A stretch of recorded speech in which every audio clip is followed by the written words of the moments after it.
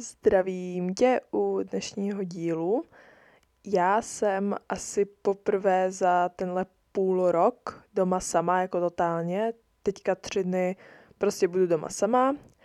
A já jsem si to jako vždycky užívala, že jsem doma sama, protože jsem si vždycky říkala, hej, jako můžu tu pozvat koho chci, můžu si dělat, co chci, můžu mít prostě nějaký svůj režim, můžu prostě jako cokoliv tu dělat, nikoho prostě nebudu rušit a je to prostě úplně jako na mě ten den, jak si to jako udělám. Ale dneska ráno jsem se probudila úplně z největší úzkostí snad za tenhle půl rok, ale já si nemyslím, že to je z toho, že jako bych byla 3 dny jako sama, protože mě právě já mám ráda být sama, já jsem to vždycky měla ráda a fakt mi jako nevadí, když prostě jsem doma třeba sama celý den. Ale dneska jsem se právě probudila úplně jako z ničeho nic, jako z úzkostí a vůbec jsem nevěděla, z čeho to je. Ale pro mě třeba ta představa, že jako 3 dny mám úplně jako svoje, jako víš, jako že prostě nikdo mi to neřídí ten den, nikdo mi do toho nebude mluvit a prostě je to jenom na mě. Já můžu buď celý den prostě někde být, s někým být, nebo si tu někoho pozvat, nebo můžu se celý den učit, nebo můžu jít cvičit, nebo můžu prostě celý den spát, že to je fakt jako na mě.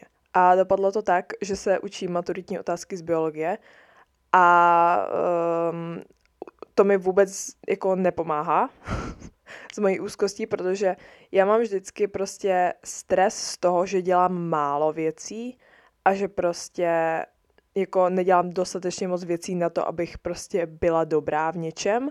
Takže prostě já se tu učím ty otázky a všechno a u toho jsem jako, že hej, ale neděláš dostatek. Takže prostě já fakt netuším, co to je dneska se mnou, ale prostě tady tohle normálně nemám. Normálně třeba když právě si něco projedu, nějaké učení nebo takhle, tak jsem jako hej, prostě super, OK, projedu si to za 2 hodiny znovu. Ale já teď tady sedím a já prostě jsem si to třeba přečetla už tak 10krát a stejně mám pocit, že nic nedělám a že prostě bych mohla dělat víc a mám úplně v sobě prostě pocit, že si, jakože nemám prostě nárok na odpočinek, nemám prostě vůbec jako důvod nedělat jako víc pro to, abych byla v budoucnu třeba v něčem dobrá. Ale zároveň jsem si to chtěla naplánovat tak, abych se dneska učila něco a zítra třeba dělala něco jiného nebo učila se něco jiného. Ale ne, prostě moje hlava si řekla, že musím prostě se učit biologii, musím prostě dělat různé testy na vysokou školu a prostě všechno jako najednou, i když prostě vím, že to nejde jako dělat všechno najednou, protože bych si to prostě jako nezapamatovala a když se právě vyhradím spíš, ano takhle, ten den na jednu určitou věc, tak prostě se mi to bude lépe pamatovat a když zítra prostě budu dělat nebo se učit něco jiného, tak zase to budu pamatovat lépe. Ale mám prostě pocit, že totálně nic nedělám a že jsem totálně piece of shit a že to prostě ležím jenom. A jako nevím, jestli to je tím, že se učím třeba v posteli, protože vím, že to tak má jako většina lidí, když se učí v posteli, tak prostě nejsou jako, nepřipadají si produktivní, ale prostě já jsem se vždycky učila v posteli, já jsem se nikdy neučila u stolu a nikdy jsem prostě ten pocit jako neměla a prostě dneska se to všechno prostě semlelo a prostě ten den si musím nějak zorganizovat a ještě do toho se, že musím učit věci na maturitu a na výšku, takže to je super. Takže jenom takový malý update, nebo to není update, to je prostě, co dneska se děje trošku, abyste byli takzvaně v obraze. Ale dneska se chci bavit úplně o něčem jiném. A to zase o sociálních sítích. Já vím, že o sociálních sítích mluvím hodně, ale prostě je to něco, čemu si myslím, že rozumím dost a mám v tom nějakou zkušenost a chci vám to předat dál. Takže o sociálních sítích prostě tenhle podcast se bude hodně zaměřovat právě, protože se mi to zdá, že je to prostě důležité zmínit a sice o tom mluví jako většina lidí, chtěla jsem říct, že o tom jako nemluví nikdo, ale to není pravda, protože skoro všechny podcasty, co poslouchám, jsou prostě o sociálních sítích, ale myslím si, že mám k tomu co říct a mám vám co předat. Já poslední dobu, nebo já si myslím, že to tak bylo pořád, ale poslední dobou, kurně fix. Já i v minulém podcastu jsem prostě neuměla česky a teďka to jako asi zase pokračuje. Anyways, začala jsem si na sobě všímat, že se dost jako porovnávám s hodně lidma, třeba, které ani neznám, třeba nějak na TikToku mi prostě někdo vyjede a jsem jako, hej, tak ta má fakt krásnou pleť, nebo má hezký vlasy, takový chci třeba. Ale prostě takové daily úplně, víš co, věci, které podle mě má úplně každý a jenom musím vám říct, že to je absolutně normální a že to mám i já. Protože nedávno mi nějaká holka, já už nevím, jak se jmenovala, ale asi nebudu ani stejně zmiňovat, protože asi by si to úplně nepřála, mi napsala pod jedno storíčko, kde jsem vlastně dávala jakože mě v plavkách přes léto. Fotka byla vyfocená z dobrého úhlu, takhle v reálu nevypadám, fakt ne, prostě bylo dobré světlo, dobrý úhel, loved it. A holka mi potom napsala, že jako chce být já a že se hodně jako se mnou porovnává a že prostě má takové období. Ale já jsem z toho měla úplně jako divný pocit, protože já se s někým srovnávám a zase někdo jiný se srovnává jakoby se mnou a já se snažím jakoby vypadat lépe jako ti, s kterýma se srovnávám, ale naopak třeba někdo, nevím, by dal cokoliv za to, co mám právě já, ale mně se to třeba na mě nelíbí a chci to prostě změnit. Je to hrozně prostě komplikované, ale zároveň mě to jako hrozně udivuje, že to prostě se jako řeší v dnešní společnosti, že to je prostě úplně jako, že to vůbec jako nedává smysl, ale vlastně je to tak strašně důležité. Jako i ten princip toho, že se na někoho prostě podíváte a řeknete si, hej, já bych chtěla vypadat jako ona, a ona se zase jakože řekne, hej, já bych chtěla vypadat jako ty. To je úplně prostě hrozně zvláštní, divné a právě kvůli tomu jsem si to taky uvědomila, kvůli té holce, která mi napsala. Tam si řekla jako, hej, tak jako to je fakt divný. Myslím, že každý má svoje insecurities a třeba moje největší insecurity je můj nos a vlastně začala jsem ho nemít ráda už od vlastně, když jsem začala natáčet na TikTok, jako když jsem začala být tak trochu jako ne populární, ale prostě když mě třeba začalo sledovat tak 10 lidí, tak prostě mi napsal jeden influencer, český influencer, a já jsem vlastně v té době měla na něho trošku i jako crush. Já si myslím, že všechny holky na něho měly crush, a tady nebudu zmiňovat, protože nechci mít nějaký beef nebo něco. Každopádně nemyslím si ani, že si to jako zaslouží, abych řekla jeho jméno, protože třeba to tak jako vůbec nemyslel. No, ale daný prostě influencer český mi napsal, že prostě něco ohledně mého nosu, nějak jsme se prostě bavili a on mi něco napsal jako, že haha, tvůj nos. Já jsem poslala nějakou, nevím, jako smajlíka a on, že haha, to vypadá tvůj nos a takové věci. Ale to je mega třeba největší sračka, třeba to tak jako vůbec nemyslel, ale já jsem si to v té době brala jako hodně k srdci, tím, že se mi třeba jako i ten člověk líbil a myslela jsem si, že jako, nevím, že je fajn,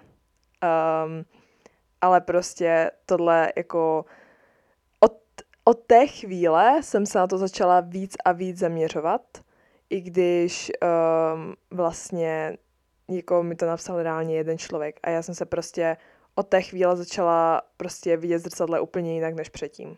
A taky si pamatuju, jak mi někdo napsal na TikToku, že máš velký nos nebo něco takového a já jsem na to nahrála video, jakože hej, nechápu, kdo to řeší nosy jsou prostě jako na dýchání a nechápu, kdo to řeší takové sračky. I když já jsem to sama řešila a byla jsem jako, že hej, já to prostě potřebuji nějak zakecat, protože já chci vypadat, že I don't give a fuck about it, prostě nechci. Protože já jsem si myslela, že když to právě řeknu, tak lidi budou jako, že OK, we'll never talk about it again, víš co, ale ne. Oni prostě o tom pořád mluvili, prostě psali mi to pod skoro každé jako druhé video, jakože haha, tvůj nos, nebo jakože máš velký nos, but I love it. A já jsem byla jako díky, já nevím, co si úplně jako z toho mám jako vzít. I mi právě nějaké holky na Instagram psaly, že mají jako velký nos, nebo prostě se cítí jako, že špatně se svým nosem, ale já, když vidím mě, tak jsou více sebevědomé. A já jsem byla jakože, bitch, jako bylo to fakt jako byla to fakt pěkná zpráva, vím, že to bylo myšleno dobře, určitě to bylo myšleno dobře, ale i tak jsem si řekla, bitch, jakože to asi úplně není dobrý, ne? Jakože když se na mě někdo podívá, jakože hej, tak jako nevypadám tak hrozně dobrý. Víš co, to je jako takové úplně, že jsem si ani jako nepřipala potom dobře, ale vím, že to určitě nebyla jako, nebyl účel jako té zprávy, mě právě, abych se cítila jakože špatně. Takže jsem jako napsala jako děkuji, ale cítila jsem se jako, že tady je něco špatně prostě. A potom začala moje fáze, nebo já jsem měla již předtím, já jsem se odbarvila totiž, v té době jsem měla, když jsem začala TikTok, tak jsem měla blonděté vlasy a potom jsem začala jakože krátké vlasy, hnědé vlasy, takový střih a měla jsem to úplně jako, hrozně se mi jako měnily fáze, jakože s barvením vlasů, celkově prostě jsem si připadala, jak jiný člověk, jsem měla nějaké jiné vlásky. A já jsem si prostě myslela, že prostě budu krásnější, budu hezčí s takovýma vlasama, protože jsem to viděla nějaké holce, že to prostě sluší. Tak jsem řekla, hej, to bude slušet taky mě, že jo, proč ne? No, tak jsem se to ustřihla, 2 týdny, byla jakože slay girl, new era is here, prostě love it. No, ale stejně jsem se prostě necítila jako šťastnější, že já si osobně myslím, že třeba co se týče i jako plastik, teďka to trochu přeskakuju, ale co se týče právě plastik, tak si myslím, že určitě je to fajn. Já třeba jsem uvažovala právě nad plastikou nosu, ale co jsem slyšela od ostatních lidí ze zkušeností, tak sice si třeba, nevím, napíchali rty nebo si udělali plastiku nosu, ale šťastnější je to neudělalo. Ono sice si řekneš, až budu mít, nevím, pěkné vlasy, tak se budu šťastnější, protože se budu sama sobě více líbit a nevím, budu se líbit tam tomu klukovi, nevím. Samozřejmě nechci vám jako říkat, ať si neobarvíte vlasy nebo takhle, myslím si, že když se v tom cítíte dobře, tak je to jenom dobře a měli byste to udělat. Takže taková malá vsuvka, ale k tomu se ještě vrátím na konci. Ale co jsem právě slyšela z těch zkušeností, bylo to, že je to vůbec jako neudělalo šťastnější a že sice mají třeba, nevím, menší nos nebo větší nos nebo větší rty, nevím, větší prsa, ale i tak prostě nejsou jakoby se sebou natolik spokojení, jak si mysleli, že budou. Já mám teda v blízkosti lidi, kteří si právě udělali tu rinoplastiku, tu plastiku toho nosu a sice se jim teďka líbí jejich nos, ale třeba začali se více soustředit na svoji pleť, nebo na své vlasy, nebo na své nohy, nebo na své břicho, cokoliv jiného a vždycky si prostě něco najdete. Ať už je to nos, ať už je to břicho, ať už jsou to vlasy, ať už je to cokoliv, tak nikdy nebudete prostě ten ideál té krásy. To prostě není možné. Já ani nevím, co to je vlastně ten ideál té krásy. Jako pro každého to je podle mě úplně něco jiného, ale ta hlavní věc, kterou jsem si uvědomila, je ta, že nikdy nebudu ten ideál té krásy, nebo pro někoho ten ideál krásy. Pro někoho možná jo, ale pro všechny určitě ne. A já si právě myslím, že tohle si lidé jako vůbec neuvědomují, že všichni si myslí, že když prostě si přemění tohle, tak prostě budou nejúžasnější na světě a nejkrásnější. Ale ono, já nevím, já tomu nechci říkat jako ideál krásy, ale prostě ten stereotyp takový se dost mění a třeba já si pamatuju, že to bylo, nevím kdy, 2017, 2016, to bylo prostě Kendall Jenner, body a takové věci a teďka je to Kylie Jenner. Ale prostě ono to nejde se vždycky prostě přizpůsobovat tomu trendu v uvozovkách. Prostě to nejde, to není prostě možné, abyste jeden den vypadali jak ona a jeden den ona. Je fakt důležité si uvědomit, že jste to vy, vypadáte takhle, jste kurva krásní, i s akné, i s velkým nosem, protože jste to vy. A já jsem si to fakt vůbec neuvědomila, jsem řekla, hej, já bych byla hezčí s tím a s tím nebyla. Nebyla, protože já bych se cítila úplně stejně, plus bych prostě přeměnila něco svého, Vaše tělo je to, co vy vlastníte. To je to jediné, co vy vlastníte. A když si uvědomíte, jakou máte hodnotu a jak prostě skvěle kurně vypadáte, nikdo jiný takhle nevypadá. Nikdo na tomto světě není stejný.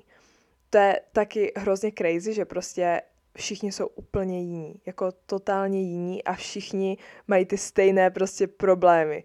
A jestli si myslíte, že nějaké modelky nebo nějaké celebrity nemůžou být prostě nespokojené sami se sebou, prostě look at them, tak jestli si pustíte pár rozhovorů s nima, tak zjistíte, že oni mají daleko větší problémy, než jste si mysleli.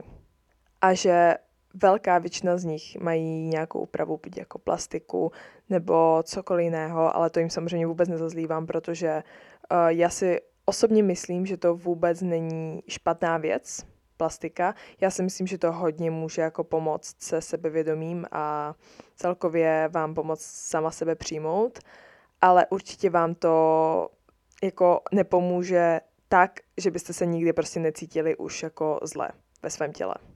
Každý, ať už vypadá tak nebo tak, prožívá ty podobné nebo stejné pocity, co vy. Všichni jsme lidi, všichni jsme na stejné vlně, takže já si myslím, že vůbec nemá cenu se s někým srovnávat, porovnávat, co se týče vzhledu. A vždycky, když se cítíte špatně nebo mluvíte negativně k sami sobě, tak si uvědomte, představte si sebe jako to malé dítě, co prostě si hrálo na té zahradě nebo na tom hřišti. Myslíte, že ono řešilo takové věci? Myslíte, že vaše mladší já by vám řeklo, hej, jsi fakt hnusná? Jenom prostě si představte, jak si to šťastné dítě hraje na tom hřišti a je prostě nejvíc spokojené. A teď si představte, jak by mu asi bylo, kdyby vaše starší já mu říkalo, jsi ošklivý, máš takovou pleť, prostě dělej něco se sebou. Takhle prostě nemůžeš vypadat, dívej, jak budeš vypadat v budoucnu. Ono si to prostě, to mladší tě nezaslouží a to jste vy, takže a vy jste pořád to malé dítě a já, když se cítím zle a chci k sobě mluvit špatně, šířit prostě negativní myšlenky, nejsi to dostatečně dobrá, toto, tamto, tak se postavím svému zrcadlu a představím si sebe jako to malé dítě a vždycky prostě mi to nějakým způsobem pomůže. A je mi třeba toho malého dítěte fakt líto, protože ono vůbec neví, co se děje, vůbec jako nezná něco, jako je plastika, nezná něco, jako je porovnávání, že by měl být takový a vypadat takhle. Představte si prostě sebe v těch, nevím, třeba 7 letech, 6 letech. Mluvili byste k sobě takhle? Až to zkusíte, tak mi dejte vědět, protože je to fakt doslova life changing, když to zní jako sračka, tak mi věřte, že mě to třeba fakt pomáhá. Teďka mi to fakt připadá vtipné, že já tady mluvím, jak vás barva vlasů neudělá prostě šťastnější a jak tohle tamto, ale tím, že jdu zítra neděle, zítra jdu opět na blond. Nechci, aby tento díl vyzněl tak, že nebarvěte si vlasy, nedělejte žádné změny na sobě, prostě neudělá vás to šťastnější, protože mě to třeba osobně dělá radost. Já vím, že mě to neudělá o něco šťastnější, ale vím, že buď budu prostě mít blond vlasy, nebo mít prostě teďka ty vlasy, které se mi taky mega líbí, not gonna lie, fakt se mi teďka líbí, ale třeba cítím, že bych chtěla změnu.